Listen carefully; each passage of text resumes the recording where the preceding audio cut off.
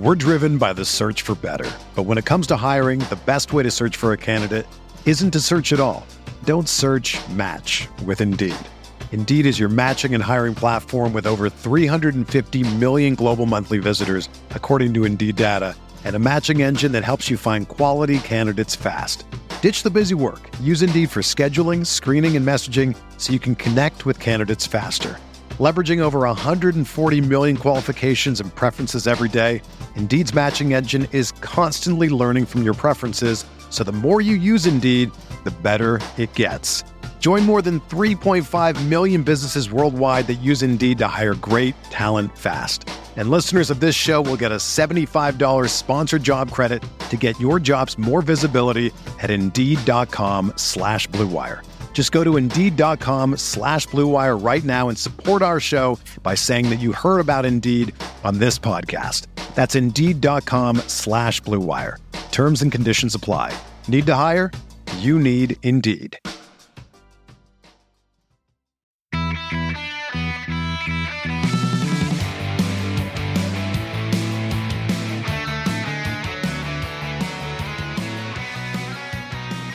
Welcome to the Barcelona Podcast, episode 174, and Missile Opinions brought to you by the most influential voices in the FC Barcelona community. Hi, I'm Dan Hilton. He's Frances Tomas. And Frances, there's really nothing going on right now, so I guess I'll plug the YouTube video I put out on Sunday about January transfer targets, and I guess we call it a show. Sound good? Yep. Forza. So yeah, everything actually is happening, but as always, there is nothing to report other than Barcelona not only have sacked Ernesto Valverde, but they have a new manager in Quique Setién. And, it's funny, Frances, when we started this show, Luis Enrique was on his way out. Ernesto Valverde coming was, I believe, show number 2. So he has been the manager of Barcelona for basically the entire duration of the Barcelona podcast. So it is an odd feeling that we're now going to be talking about a new man in charge in Quique Setién. And, we had La Ronda. I had put it out on Sunday. So some of the questions we have aren't really applicable anymore. And yet a lot of them can still be twisted because as much as this seems like a short-term fix, I don't know how much it serves some of the long-term issues that I think are still going to be hanging over the club. So I think it's about time that we begin this show, not really with a question, but with a broader idea of Quique Setién and whether or not you and I feel that he can succeed. And not just asking that, but when it came to the Quique Setién hire, Frances, what was I need to know your first reaction. What was the feeling you had knowing that Barcelona now had a new manager and it was a guy that was unemployed having been at Real Betis last year? Well, the first thought is I couldn't quite believe the board were actually brave enough to do what's necessary, what millions of people around the world could see clearly in front of their eyes. It was that Barca was declining into something that just wasn't Barca. It was just players with the Blaugrana colours and Messi in it. And, the generation in the club was alarming. Having said that, it's the first time that Barca changed a manager in 17 years throughout the season. The last one was Louis van Gaal, who obviously was far more, let's say, rigid. I think that's the word that everyone in Catalonia used at the time. They used to call him brickhead at the time. And he had a really terrible relationship with the press. The team was doing horrendously wrong. They were 12th in La Liga. And, it was obvious that a change was coming. In this case, obviously, it's different because Barca are actually leading La Liga. And they're still alive in all the competitions. So I didn't quite think that the board, especially Bartomeu, who is very conservative, had it in him. And when the news came, I was shocked. I mean, obviously, social media these days is different than the way it was in 2003, and it was coming. But I still didn't believe it until the official confirmation came out. Now, once it was clear Valverde was on the way out, there were several managers that could come in. And I know there's going to be questions about this. I'm assuming there's going to be questions about this later on in the show. So let's just say that Setién, I think, is a very brave choice. And as you said in the intro, I don't think it is a quick fix. I think it's someone who should be trusted in the long term. In order to bring the change, you definitely need time, which is obviously why Xavi refused to come at this moment in time, particularly with his engagement with Qatar 2022, which is fairly obvious. But no, Setién is a Cruyffist, even though he didn't really play with Cruyff as such. But I think in his own words, he learned football the moment that he faced the dream team at the time. And I think he's someone who has been studying Cruyffism, has been, especially at Betis particularly, has been demonstrating his love for attacking football, possession football, and not just possession for the sake of it, but opening wide, running at defenders, and basically making something happen rather than the boring nonsense that we've been used to, particularly this season under Valverde. So without a doubt, a great, brave choice moving forward. Yeah, it's funny when you mention the fact that Quique Setién is so connected to Cruyffism, and that's what he's admitted. I watched his presentation this morning with Bartomeu and Abidal, and that's something he has said, that no matter what, he's going to be changing the way they're going to play, that he wants to put forward his ideas, which are based in Cruyffism. And it is funny, over the course of all these years with Valverde, Frances, that you and I have been called both Ernesto Valverde defenders, and yet we've been called Cruyffist extremist as well, as if those two things, which, as we've seen with Valverde, were vehemently in opposition to one another. So it's funny, I think I'd like to do both, and I'd like to upset those who call me a defender of Valverde and a Cruyffist in the same breath here. Upset everyone, Dan. Well, yeah, I would like to, because... Everyone. Well, I think everyone's upset anyway, but the way I want to upset people was saying with Valverde, the thing I want to, as you were mentioning about Van Gaal, the longer we go on, and I know we're speaking of it just days after, and who cares about prosperity in the world of social media when the news cycle changes every 24 hours. But when I was looking back on all the different managers that did manage Barcelona, even though he had just 2 La Ligas and a Copa del Rey, the expectations obviously were different because of the team that he had. He had Messi in the squad. And obviously his career at Barcelona will, I think, always look like a failure and be tinted in a certain way. But I think as always has been, he was the wrong manager at the wrong time for Barcelona. And as I said, if you rewrite history and Neymar doesn't leave in 2017, this all has a different result. If, as we had mentioned, and this is the one argument that you've always given, Frances, that is, the pro, which I can agree with about bringing Neymar back to the Camp Nou, is that with a guy like Neymar alongside Suarez and Messi in the last 2 years, I don't think they lose to Roma. I don't think they lose to Liverpool, and I think you're right. Mm-hmm. And that keeps things the same way. And so basically, Ernesto Valverde had to do this weird alternate dimension timeline where Neymar blows everything up. And I think that's the greatest thing, where all the ire falls on Valverde, and so much of it also falls on the board as well. And we'll get to them at some point in the show. But so much of that blame has fallen on Valverde. And obviously, the trolls on social media, because they're just hiding behind a keyboard, those who use words like terrorist and those who just scream and how much they hate Valverde, and always with the memes and everything like this. So obviously, those kind of things were disgusting. But I think even level-headed, you and I talked about that. We knew it after Roma that, Valverde, that probably should have been it, right? And then in the second year, we're like, okay, well, he's moved from a 4-4-2 to a 4-3-3, and things are looking a little bit better, even though he had almost an undefeated season the year before, just losing to Levante.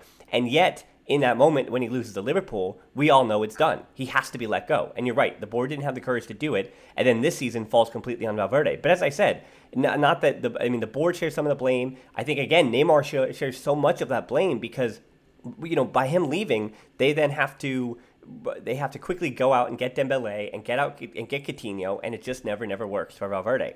And we really never saw things working the way he would have wanted with a lineup and a roster that he would have wanted, even this season. Artur being out for so much of the year, and then and Dembele continuing to be out with injury, and we put some of the onus on Dembele, we put the onus, and rumors are circling about Artur, and it just winds up being a blame game. And so for Valverde to basically take the brunt of this, the idea, and this is the cynical part of Quique Setién, that the idea that culés are now just going to be, they're going to be crying because of how wonderful the football is on the pitch because of what Quique Setién's ideas are, this is almost a put up or shut up moment for the fan base then. If you really think you're going to enjoy it, regardless of the results, then take this instead. Understand that the number 9, Luis Suarez, is not going to be playing for the rest of the season. And he's been the number 2 goal scorer. And Barca, yes, Antoine Griezmann is the number 3, but after that, they don't really have too many other goals that they expect to be coming. So you're going to have to see Messi score a goal or 2 every single match for the rest of this season, or Barca might not necessarily get results. And under Quique Setién at Real Betis, they didn't necessarily get too many goals either. They played the right way, and everyone's excited. But everyone excited because things were quick, and they were a pretty leaky defense, so those games were all exciting. And they sometimes didn't score goals, and that's why he only averaged 1.46 points per match at Real Betis, which at Barca, he's going to need to get a 2.2, a 2.3 to wind up winning La Liga this season. So as I said, if Barca finishes 3rd in the league and they fall out of the Champions League in the semifinal again, and they fall out of the Copa del Rey in the final or the semifinal, then I want the same Kool-Aids that say, I don't care how we play. I mean, I don't care what the results are. I just want to see us play well. I want to see what happens, and I want to see the reaction there, because I have a feeling that, I don't know, I don't want to use the word plastic, Frances, but in these kind of moments, those are the voices that wind up being the loudest, and it is frustrating because those of us, the ones who will be here after Messi, we also got what we wanted. Everybody wanted this. Yeah, I mean, you made a lot of points in there. I don't really know where to start, but I agree vastly with what you have said. I think I want to start by saying that Valverde's return as a manager, if you sit down coldly and you just look at numbers, it's actually very good. He had 3 terrible matches. I mean, the Supercopa really wasn't that important. And to be honest, that's the one that put the nail in the coffin. I mean, I've seen people saying, oh, but it was a friendly, he loses a friendly, and then this happens. First, it wasn't a friendly, it was a title. But obviously, it was a title that really didn't matter for much. It's just the fact that the team was once again embarrassing to themselves and to the fan base, obviously, around the world in the last, say, 15 to 20 minutes of a match. And this is what sort of third time lucky after, and this is being generous, Roma and obviously Liverpool. And I think that's what happened there. But if you think about his return in terms of titles, it's actually pretty decent. And you cannot argue against the fact that had he not been sacked, Barca may have won this Liga anyway. So the club is changing, and this is basically being a victim of our own success. And I think Guardiola and the generation from Xavi, Iniesta, obviously Messi as well, Puyol, etc., have made the Barca fan base a little bit spoiled. And probably I include definitely I include myself on that as well, in the sense that a year without winning the Champions League seems to be seen as a fiasco. It's not. Newsflash, it is not. Winning La Liga and winning La Copa, particularly, even if it's just one of them, and definitely if it's La Liga, that's a good season. That's a much better than average season when you put the 100 years of Barca history into perspective. So from that, with that information, sort of cold numbers and facts, Valverde has been a very good manager for Barca. Obviously, situationally, in history and linked to sort of Messi's timeline, it's not. It's not enough to just win La Liga. It's not enough to just win La Copa. And it's certainly not enough to go out in La Copa like we did last season, because everything links back to the Champions League. And it's a bit of a feeling of urgency, because Messi doesn't have that many years left. I mean, I do keep saying, and to be honest, I think I'm going to be right. I hope I'm not. But I think Messi's got 2 seasons left. And this season is I would say, the half before the other 2 seasons, if you know what I mean. So 2.5 years left of Messi. And based on what we saw in the Supercopa, this manager cannot get these players to believe in themselves, to play the right way, and to chase matches. And that's why La Directiva, the board, has seen what's going on and made a change now. But that cannot deviate us from the fact that Valverde actually has won quite a lot. I want to add here as well, I think the way that the board have managed all of this situation is disgusting. I think it's terrible. I think it's unprofessional. And I think it is sort of throwing someone under the bus after giving so much to the team. And of course, he's had mistakes, and he's had 2 terrible, probably most terrible results that Barca had in their history, especially in the Champions League, and particularly the 4-0 defeat at Liverpool. But that doesn't escape from the fact that you cannot treat a manager in that manner, basically humiliating him in front of the world's media. I mean, everybody knew that Xavi had met Abidal and the other board member, whose name escapes me now.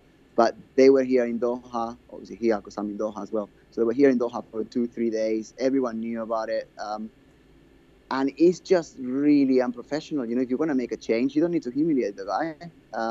You just go about your business behind the scenes, and then you say, actually, this has happened. And the thing is, put Xavi in a very awkward position as well, because, I mean, he's not a liar. He can't deny that Barca came for him. He can't deny that there were conversations. And, Xavi, who is probably the person in the world who loves Barca the most, I mean, you can't forget he's the player with the most appearances ever, now has rejected to come back to his club, which, at the same time, as I said before, doesn't speak very highly of this current board. And I'm just going to stop there, because otherwise I'll spend the whole program ranting about it. I'm just going to say that it's a terrible way in which Valverde has been sort of let go. And I know that Valverde will coach another team, and he's going to be very successful because he actually is a good person. That it wasn't the Barca style that he was using, obviously, but he can bring a good team, good success. Yeah, we're going to talk a little more about Xavi, and we're going to obviously profile Quique Setién a bit more after this ad break. Here we go.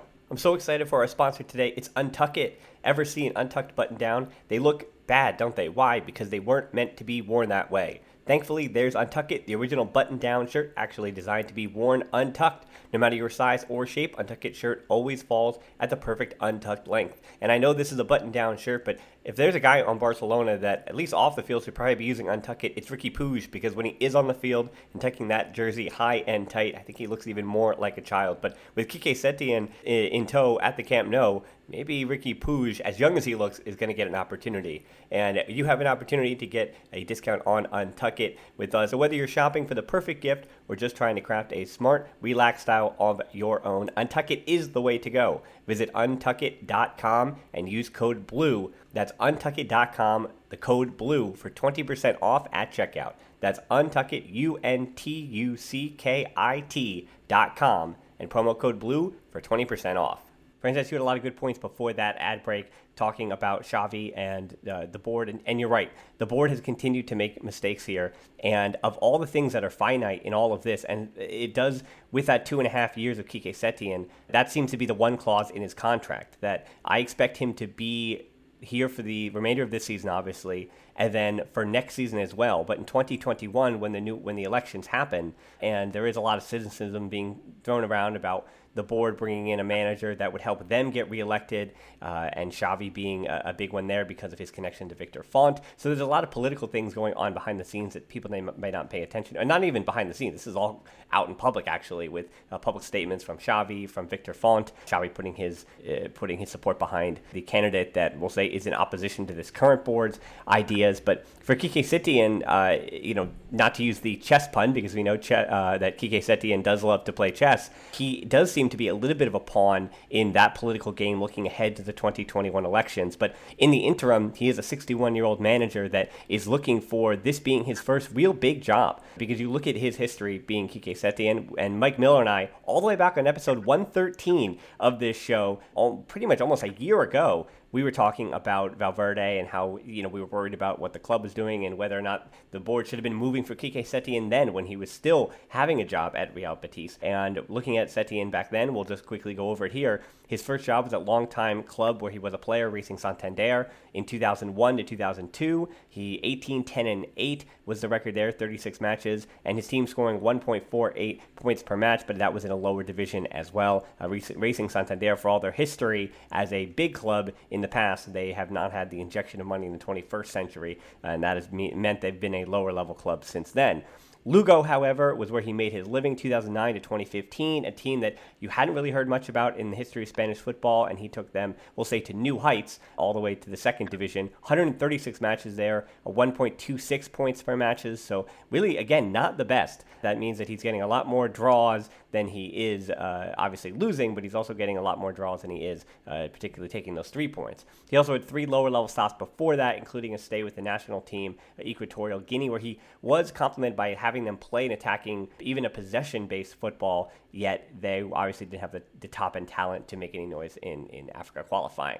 Then he goes to Las Palmas, where he was sharing an agent with Kevin Prince Boateng, made Kevin Prince Boateng a good player, and that's probably one of his biggest accomplishments there. But really, it was the accomplishment of taking Las Palmas and making them a team that was fighting for top 10 or top half of La Liga. 78 matches there from October 2015 to June 2017. He was a positive influence, finishing 11th in the 2015-16 season, his first season there, and then 14th, though, in 2016-17. a 1.23 points per match, but again, that has to do with the high-level talent of Las Palmas. They did play a brand of football that I think everyone was excited about. And then Real Betis, that's where he continues it. 97 matches there, 39, 22, 36, averaging 1.46 points per match. A team that was behind Espanyol and Athletic Club, and they were a team that were fighting for Europa League and Champions League spots for a bit, but then they fell off, and that's why he was dismissed. The most important things to take from his time at Real Betis, though, was Setién played a 3-4-2-1 for the second two seasons. So for second and third season there, that was the regular formation, a 3-4-2-1, and the 4-3-3 was what he played in the first season. And when you take anything from that press conference, again, it's a lot of nothing. It's a lot of mumbo jumbo. I'm excited to have the job and all these things. And, Bartomeu and Abadal just deflecting some of the other questions. The one thing you take from that press conference was that he mentioned that they might also use a 4-3-3, which means that his base formation is not a 4-3-3. It's a 3-4-2-1 is what he used a lot at Real Betis and a bit for Las Palmas. So that's what we expect him to use. And a question from Ted, we'll go right into that, Frances. Will Setién employ his favored, now he said a 4-4-2 with Suarez out, Messi and Griezmann up top. And as you mentioned, Frances, there was a feeling, I think, that Valverde was also going to have to use a 4-4-2 anyway with Griezmann and Messi up top. But now with three at the back for Setién, that might be the idea where that one is probably going to be who? Messi, because Messi is going to have to be the farthest forward to do the least defensively. And that means that Griezmann and somebody else, maybe even Arturo Vidal, for all those saying that Rakitic and Vidal are now getting in a cab and they know that their time to club is up and all these things because they're not Setién players, you never know. Rakitic might be deemed as the most important player for Quique Setién. It's not likely, but don't count anything out. It might be Vidal behind Messi alongside Griezmann just to do defensive work up top. And if, as we know, he's the number one midfielding goal scoring option, just as Paulinho was before him. So I would say don't count anybody out. And that 3-4-2-1, the way we're speaking about it, is very possible. Yeah, I think that he's coming halfway through the season. So Setién is fully aware that the Champions League next round is just around the corner. Napoli are awaiting. And I think the situation now is far different if he had come in the summer. Rakitic and Vidal, they've both been sort of regulars-ish in the last, say, 2-3 months.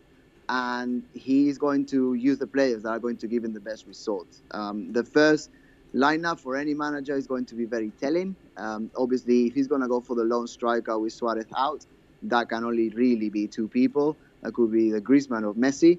I think that the key factor here is to see how much freedom Messi actually is going to be enjoying. He's been incredibly free, really, for the last 10 years, and that's when he's excelled. We know from the sort of later years of the Guardiola era, and certainly a little bit under Villanova as well, but not that much. But when he's stuck to the middle, he's much easier to defend because you just pile people around him.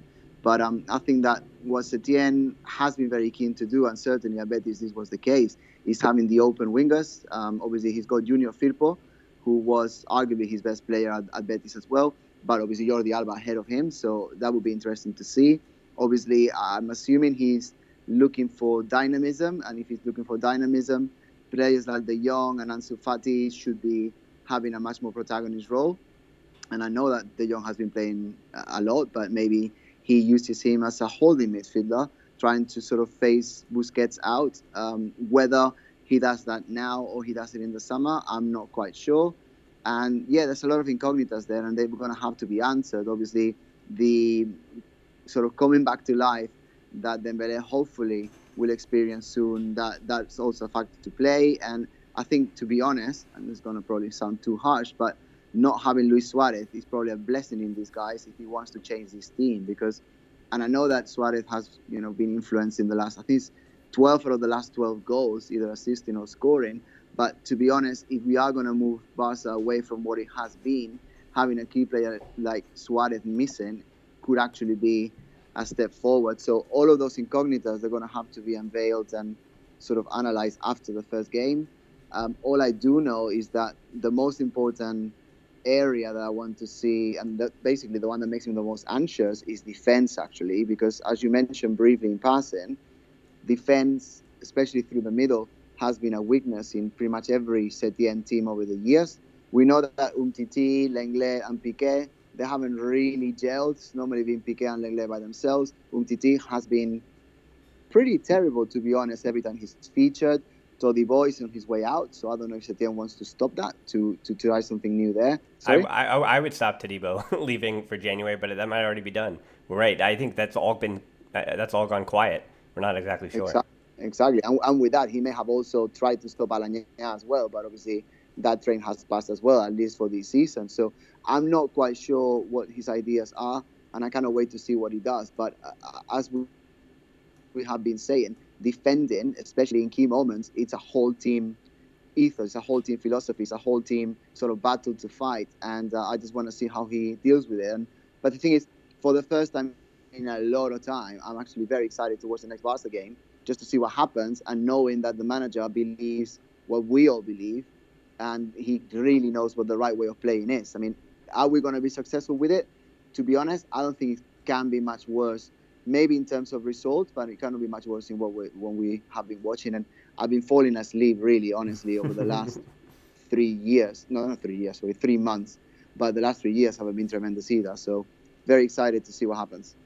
Well, that's the funny part here, that we know that it's going to be more exciting on the field because it can't be much worse. And yet we know the results can't be much better because they've already been pretty good, again, from match to match. Not necessarily the big ones that we've talked about. I know that. But when you're talking about just looking at the final scores and what trophies that were brought in by Valverde, again, the results, it's going to be tough to match that. And yet what we're going to be seeing on the field is obviously going to be a better product. Yeah, and it's interesting if there is the three at the back, what he does there. I would also expect, don't count out Junior Firpo. Again, I circle him as a player that Quique Setién at Real Betis made him a better player. The reason why Firpo was bought by Barcelona is because it came down to Ferland Mendy or Junior Firpo. They wound up being the leading candidates as the best up-and-coming left-backs in the world, and Real Madrid goes for Mendy, and that means Firpo comes to Barcelona. And that all happens under the watchful eye of Quique Setién. So whether he winds up being the left wing-back, as he was for Setién for so much of that time before he got hurt at Real Betis, or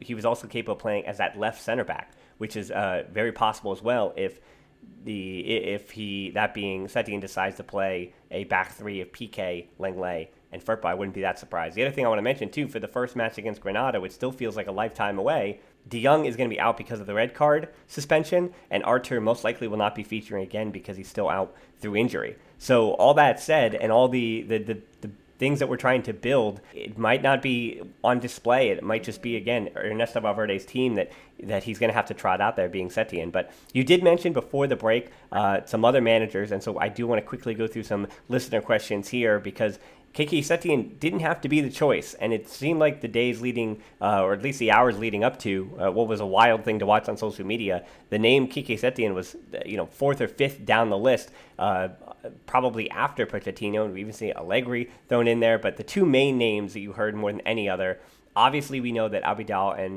Ramon Planes went to Qatar to meet with Xavi. Can I stay in there? Oh, yeah, please.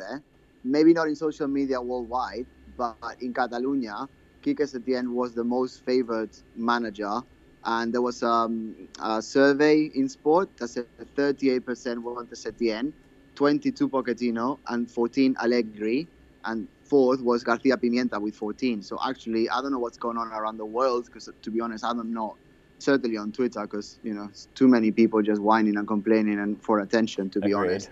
And in Catalonia, Setién was the preferred choice. Yeah, interesting. And that's why when you mentioned García Pimienta, that's what I'm a little confused by. Igor asked, do you guys think that García Pimienta would have been a good choice for a replacement in January? And I think this actually has to do with the long-term planning. Because now Setién, I think, as I mentioned before with the elections, I think Setién is at least going to get the end of this season and then next season. And then they'll reevaluate based on his results. And I guess that is the clause in his contract, that the new board could bring in a new manager. And that manager obviously could be Xavi based on the new board that would be brought in, and maybe even this board because of the way that they moved for Xavi now. And whether García Pimienta would have been a good manager, I think people are going that the fact that he's not flying high with the Barcelona B team in the third division. Now they are fighting for a promotion spot. and he's done better this season than he did last year. But all that said, I think Garcia Pimienta would not have been a bad choice to at least finish this last 6 months. When I look at the past Barcelona managers, like Carlos Reixas is the one that I'm reminded of a lot, where he was thrust into a position, and he had 2 different stints, but he took over when he probably shouldn't have been taking over, when he wasn't ready to be a first-team manager, and he wound up paying the price for that. Yeah. Rashak was second to Cruyff for all of the Dream Team years. Sure.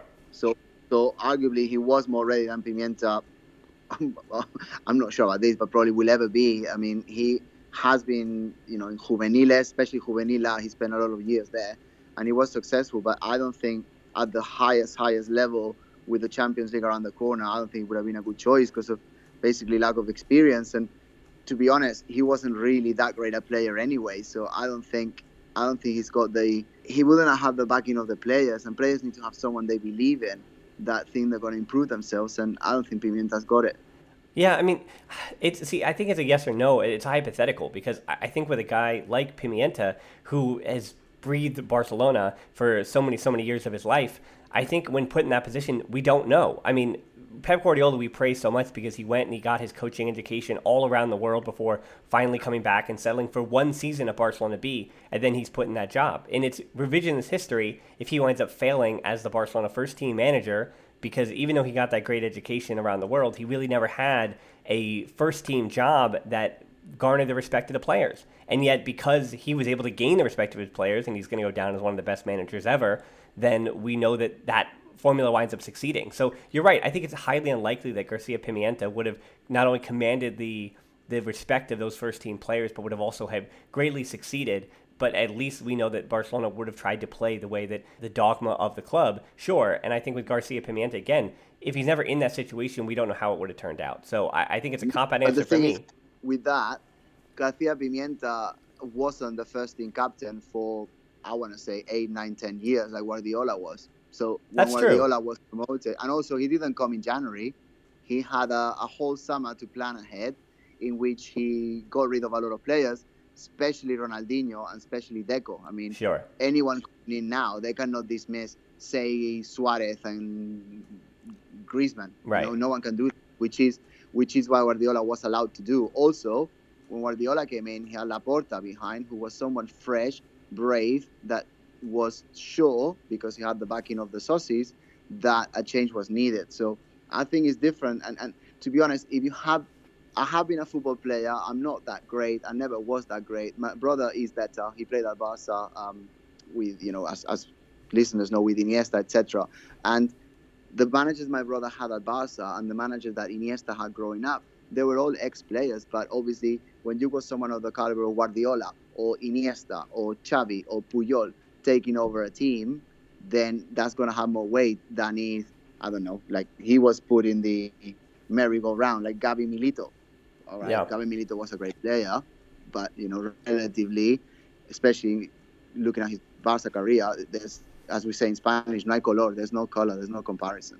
Well, what about Xavi? As George asked and others asked as well, would it have been the right time for Xavi? And you and I have both adamantly said no, it would have been the right time for Xavi. But do you think, I don't think Quique Setién messes up the timeline for Xavi, because if Setién doesn't do well for the next year and a half, Xavi comes in with the new board, by new board, I also mean if it's Bartomeu's candidate, it would still be technically a new president. So whenever the new president comes in 2021, Xavi can just come in on his white horse if Setién doesn't do well. It's almost a win-win situation, I think, now at this point for Xavi. And as we mentioned, it was the right decision, I think, for him to say no. He still has some stuff to do. And for Xavi in Qatar, he was given the keys to one of the best teams in Qatar with one of the biggest budgets, and he's doing fine. He's doing well enough in getting results, and he's contending in all these different competitions that he should be, though, right? That Xavi's just merely doing what he should be doing with a club that size, and some of the results haven't really gone his way, and he's not exceeding expectations in Qatar. So I think there's still experience to be gained from Xavi, and now this puts it at a purposeful timeline where, depending on Setién's results, Xavi is easily going to be the candidate in 2021. Yeah, and let's go by the sort of the local knowledge. Being here in Qatar, you see things differently. I mean, I deal with people who support Al Sadd every single day. People of all ages, little children all the way to like 60, 70-year-olds who go to watch outside every week. So what I know from here is that actually Xavi is admired because of what he's done at Barca, etc. But not everyone is fully behind him, in the sense that Al-Sadd usually wins everything every year with a lot of distance, and this has not happened this year. If I'm not mistaken, he's third in the league, and he's got, I think it's in a couple of days, on Friday, he's got the final of this new cup that they've decided to take out of their hats, the Emir Cup, and he's got a chance of winning his trophy there, which is great. But he hasn't done that greatly here. That said, I think he is 100% right to not associate himself with Bartomeu. I mean, he's 39 years old. He's got another 30 years to become Barca manager. Not one person listening to this podcast can argue that Xavi will eventually be a Barca manager. And right now, in January, after everything that has happened, is not the right time. And he is 1,000,000% right in not taking the job now. In terms of Quique Setién, to be honest, I think there's going to be another manager before Xavi comes in, because what this team needs is a cleanup. People like, obviously, Vidal, Rakitic, but going even further, people like Piqué, people like Jordi Alba, people like Suarez, obviously, eventually is going to have to happen as well, and maybe not that far in the future. They're all going to have to go. And Xavi was their teammate. So that is not really a savory thing to do. That's something that he obviously doesn't want to do, because he would be sacking his friends, and that's not something I would want to do. And it is something that anyone looking into the team today, so everyone who's listening to the podcast today that watches Barca every week, that's not something you would want to do. But everyone knows that it's absolutely necessary. And to be honest, Setién is not going to be the guy to do that. Certainly not going to do that today, and before, say, July. And someone was needed on sort of borrowed time. Someone was needed to continue the boat and take it forward. And to be honest, I don't think many drastic decisions will be taken in the summer. I highly doubt that Xavi will be stupid enough to come in once this season is over. And hopefully that will be linked to Setién doing a great job. And if Xavi wants to come as a Barca manager, he seems to have a good relationship with Font, who quite likely, I mean, we don't really know what the socios will ever do, to be honest, but it is likely that he will win the next election, and then Xavi will come in like Guardiola came with Laporta, with a new, fresh candidate that has the support of the socios. Well, that's what I'm saying. And that's what I'm saying. It's a year and a half. That Setién now, because of that runway with Xavi, gives Setién at least a year and a half, which is, again, with the summer being the big thing. Because you mentioned, that's, I think, the point I want to wrap up with Setién here, and then we'll move on for the rest of the show, that Setién is not going to be rocking the boat so much now. He's just going to try to getting results here. He's going to try to win La Liga and Champions League and Copa del Rey. And the way you do that is the players that are already in the squad. So as much as people are going to be yelling about Riqui Puig, who I mentioned in the ad read, while people are going to be screaming for Riqui Puig, he might get an appearance or so. And actually, as I mentioned, against Granada, he might get a spot off the bench, because you have De Jong and Artur most likely out of that game, and where is Arturo Vidal going to feature? So while the formation might change, the players are going to want to have to kind of be the same players until things are overhauled. So Setién and it's not going to be a new board. It's going to be the same board this summer. So will that same board, who are going to be, again, looking to try to get their new presidential candidate reelected, or that having the board in a sense be reelected in 2021, are they going to rock the boat then so much more and do that overhaul? I think you're right, Francis. Maybe not. And maybe it might be another year before that all happens. But you might see some players phased in and phased out. And the question is going to be to Setién the same thing that Valverde. Valverde said so many of the same things about playing youth, and we know that's what he'd done at Athletic Club. And he said that he was going to be changing things up and fresh and all these ideas. And Setién winds up saying the same thing this morning in that presentation.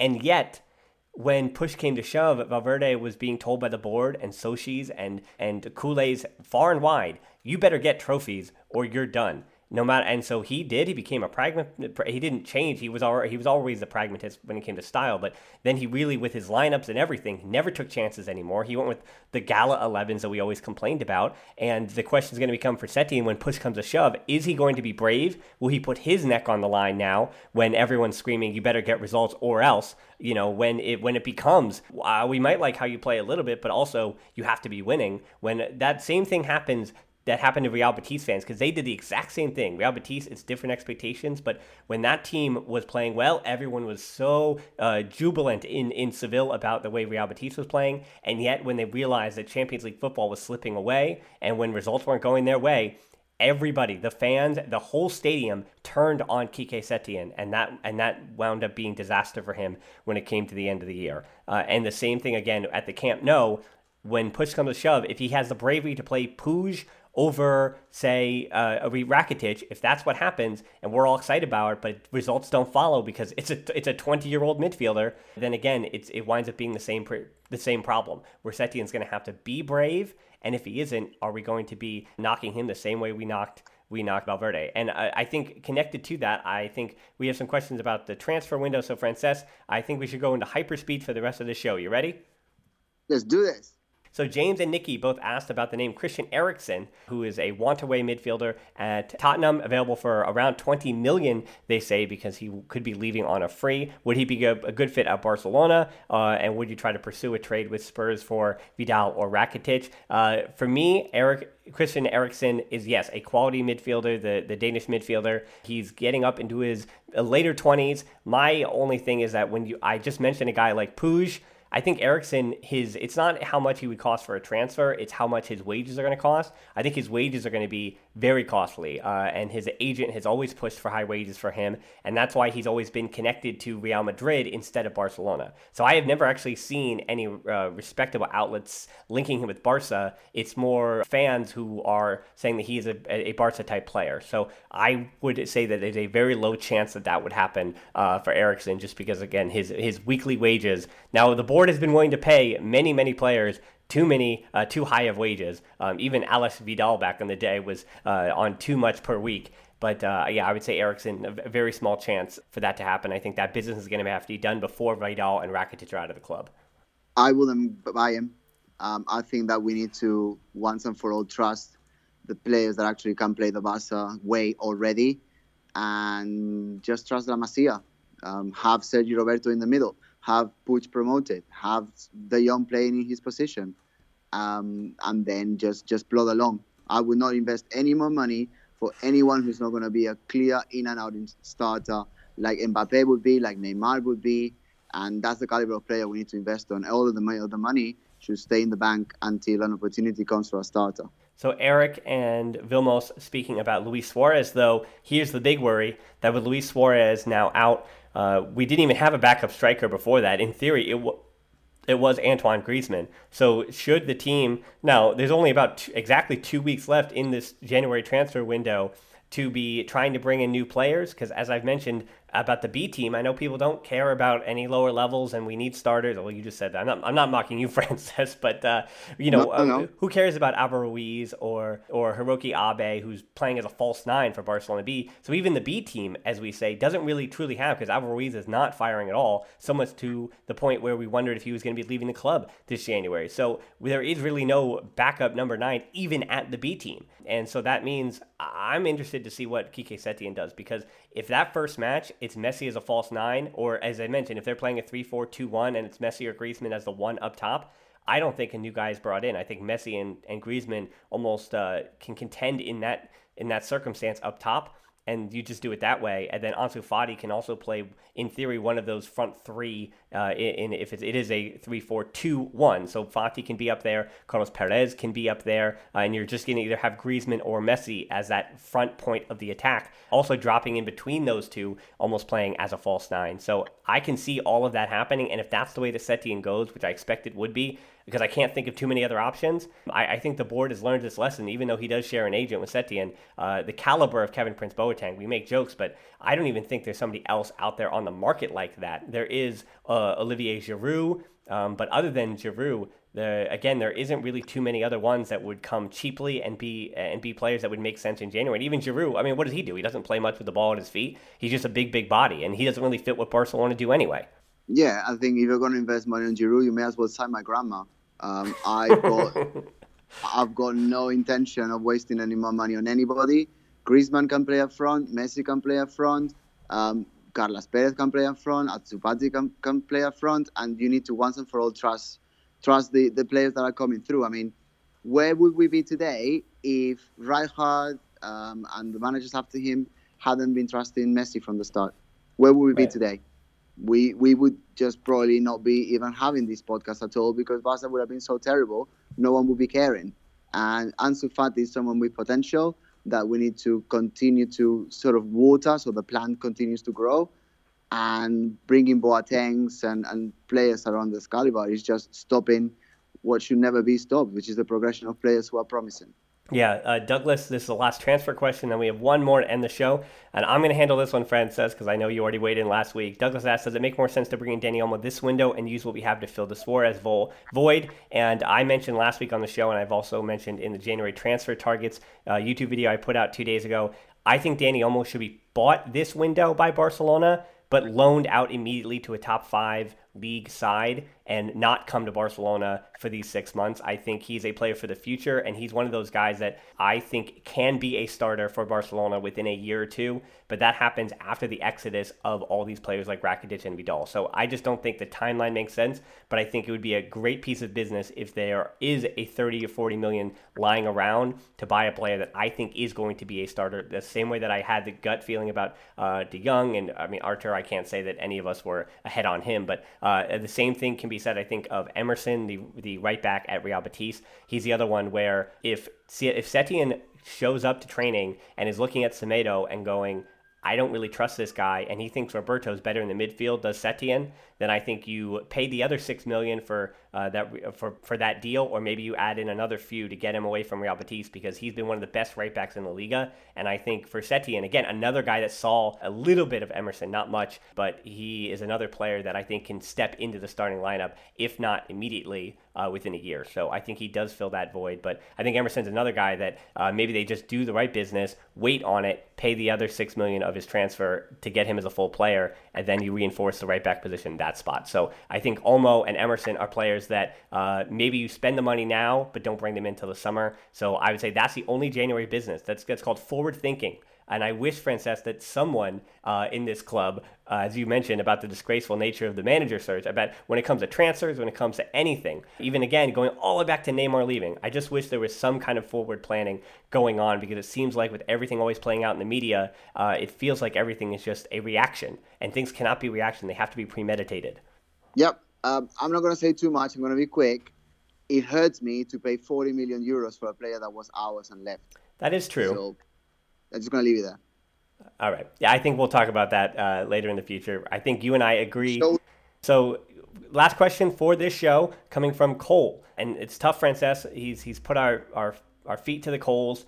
Are you too confident, and no pun intended there, Cole, are you too confident that we can win any or all of La Liga, Copa del Rey, or the Champions League? When you heard that Setién was the manager, Frances, what did your gut tell you this season? This season, not next. Yeah, we can win everything this season. We've got Messi. We've got a manager who likes to play good football. And if we can fix our defensive worries, and more than that, the concentration when it really matters in the dying sort of minutes of matches that, to be honest, normally we are ahead, then without a shadow of a doubt, we can win everything. I think you're right. And I think when it comes to the players that are there, because we have mentioned Messi a ton, but I think we have not mentioned Marc-Andre ter Stegen, who was not playing in the Spanish Super Cup, and you could tell. It's a weird thing when you can tell that a goalkeeper is missing, and you could tell. And it's no offense to Neto, but he's such a drop-off from how good ter Stegen is. On the other side with Oblak is the reason that Atletico Madrid wound up surviving that match against Barcelona. There are a lot of other reasons too, but Oblak against Neto was the mismatch. As crazy as that sounds, the dearth of talent of the goalkeepers. And I think you're right there that all three are possible. I'm confident that they can win all three, but I'm not confident that they are going to win all three. I think if Barca gets one of the three in this 6-month period under Setién and can change the way they're playing and can basically set them up themselves up for a positive summer and next season, I think that would be considered a success. So if I had to guess, I'm going to say that the team is going to win La Liga. I think that because of the way Setién's defense is set up, they are susceptible to getting upset in the Copa del Rey. And in the Champions League, again, it's going to be tough when it comes to some of those English teams, particularly in Liverpool again. Liverpool is just leagues ahead of everyone else in world football at the moment. And I think Liverpool, it has nothing to do with Barcelona. It's not about Barca or Real Madrid or Bayern Munich or anybody else around. I think Liverpool is just so much better than everyone else. And they have the pedigree. They know how to win. And Barcelona are going to be learning something new. And again, that's, if for as experienced players as they have, it's a very difficult thing to have to reset and to redo and to rebuild from the ground floor everything in January when you don't have a full summer to work on things. So I think you were great on that point, Frances. You had it right. And I think we survived today. So Frances, any final thoughts here? No, let's be optimistic about the future. Let's stay behind the manager because first, we don't have a choice. And second, something unexpected happened that has to be a positive change. So let's be optimistic about what's coming because we're out for a ride. Yeah, I agree. As I said, this was the conclusion of the first Barcelona podcast in over 173 episodes since Ernesto Valverde was not in charge of the club. So Quique Setién, you're the man now. You've got the Barcelona podcast support behind you. And not only that, but do we have the support from everybody else? We also have support that the Barcelona podcast receives from all of you, and we thank you for tuning in. We thank you for listening. For those who have been waiting or thinking about it, well, this is the time to join the Patreon, where I make the quick take match reviews, tbpod.link/Patreon. Again, a perfect time here because we have a new manager. We're going to be playing in different ways. The tactics are going to be at the utmost part of our minds here. We're also on social media on Twitter at the Barcelona Pod or at Hilton13 for me, on the at the Barcelona Pod page where you get all your different updates about YouTube videos, articles, everything going on with BarcelonaBlog.com. On Instagram at the Barcelona Pod, our closed Facebook group where we got these questions from, and there's plenty of great discussion. Twitter is a cesspool of garbage. I've said that many times, but the Facebook page has a lot of good conversation, actually. And when there are issues and when we do have, again, some disrespectful things, that stuff is flagged. Those people are muted, and we make sure we keep that a clean place and a healthy place. There is a lot of negativity. There's a lot of cynicism. There's a lot of complaining, sure, but there definitely is not some of the garbage that you see on Twitter. So that's tvpod.link/group. Can I say something there Sure. with the group? We are getting every single day, this is no exaggeration, 15 to 20 people trying to join our Facebook group. Nobody who does not listen to the podcast gets through. So out of 20 people applying every day to get into the group, maybe one or none make it. So if you are a listener to the podcast, just answer the questions. They're very easy. You just have to say that you know my name or Dan's name. That's it. That's one of the questions. So basically, if you don't know us, you don't listen to the podcast, then you can't make it. But we are trying to select it to make it a unique thing. We don't want a group with 100,000 people. We've got the Barca blog page, which is nearly 700,000. We want something that's special, and it really is thanks to the contributions of everybody. So if you are listening to this podcast and you're not part of the Facebook group, go to tvpod.link now. No, sorry, tvpod.link/group now, and basically say our name and you're in.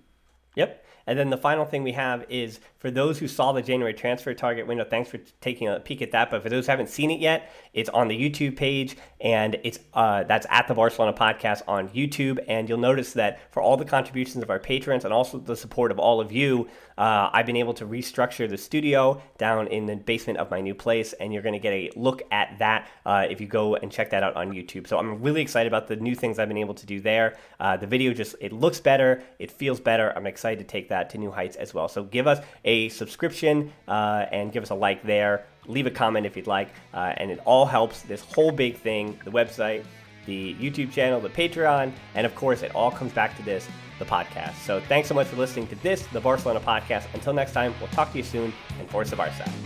Forza.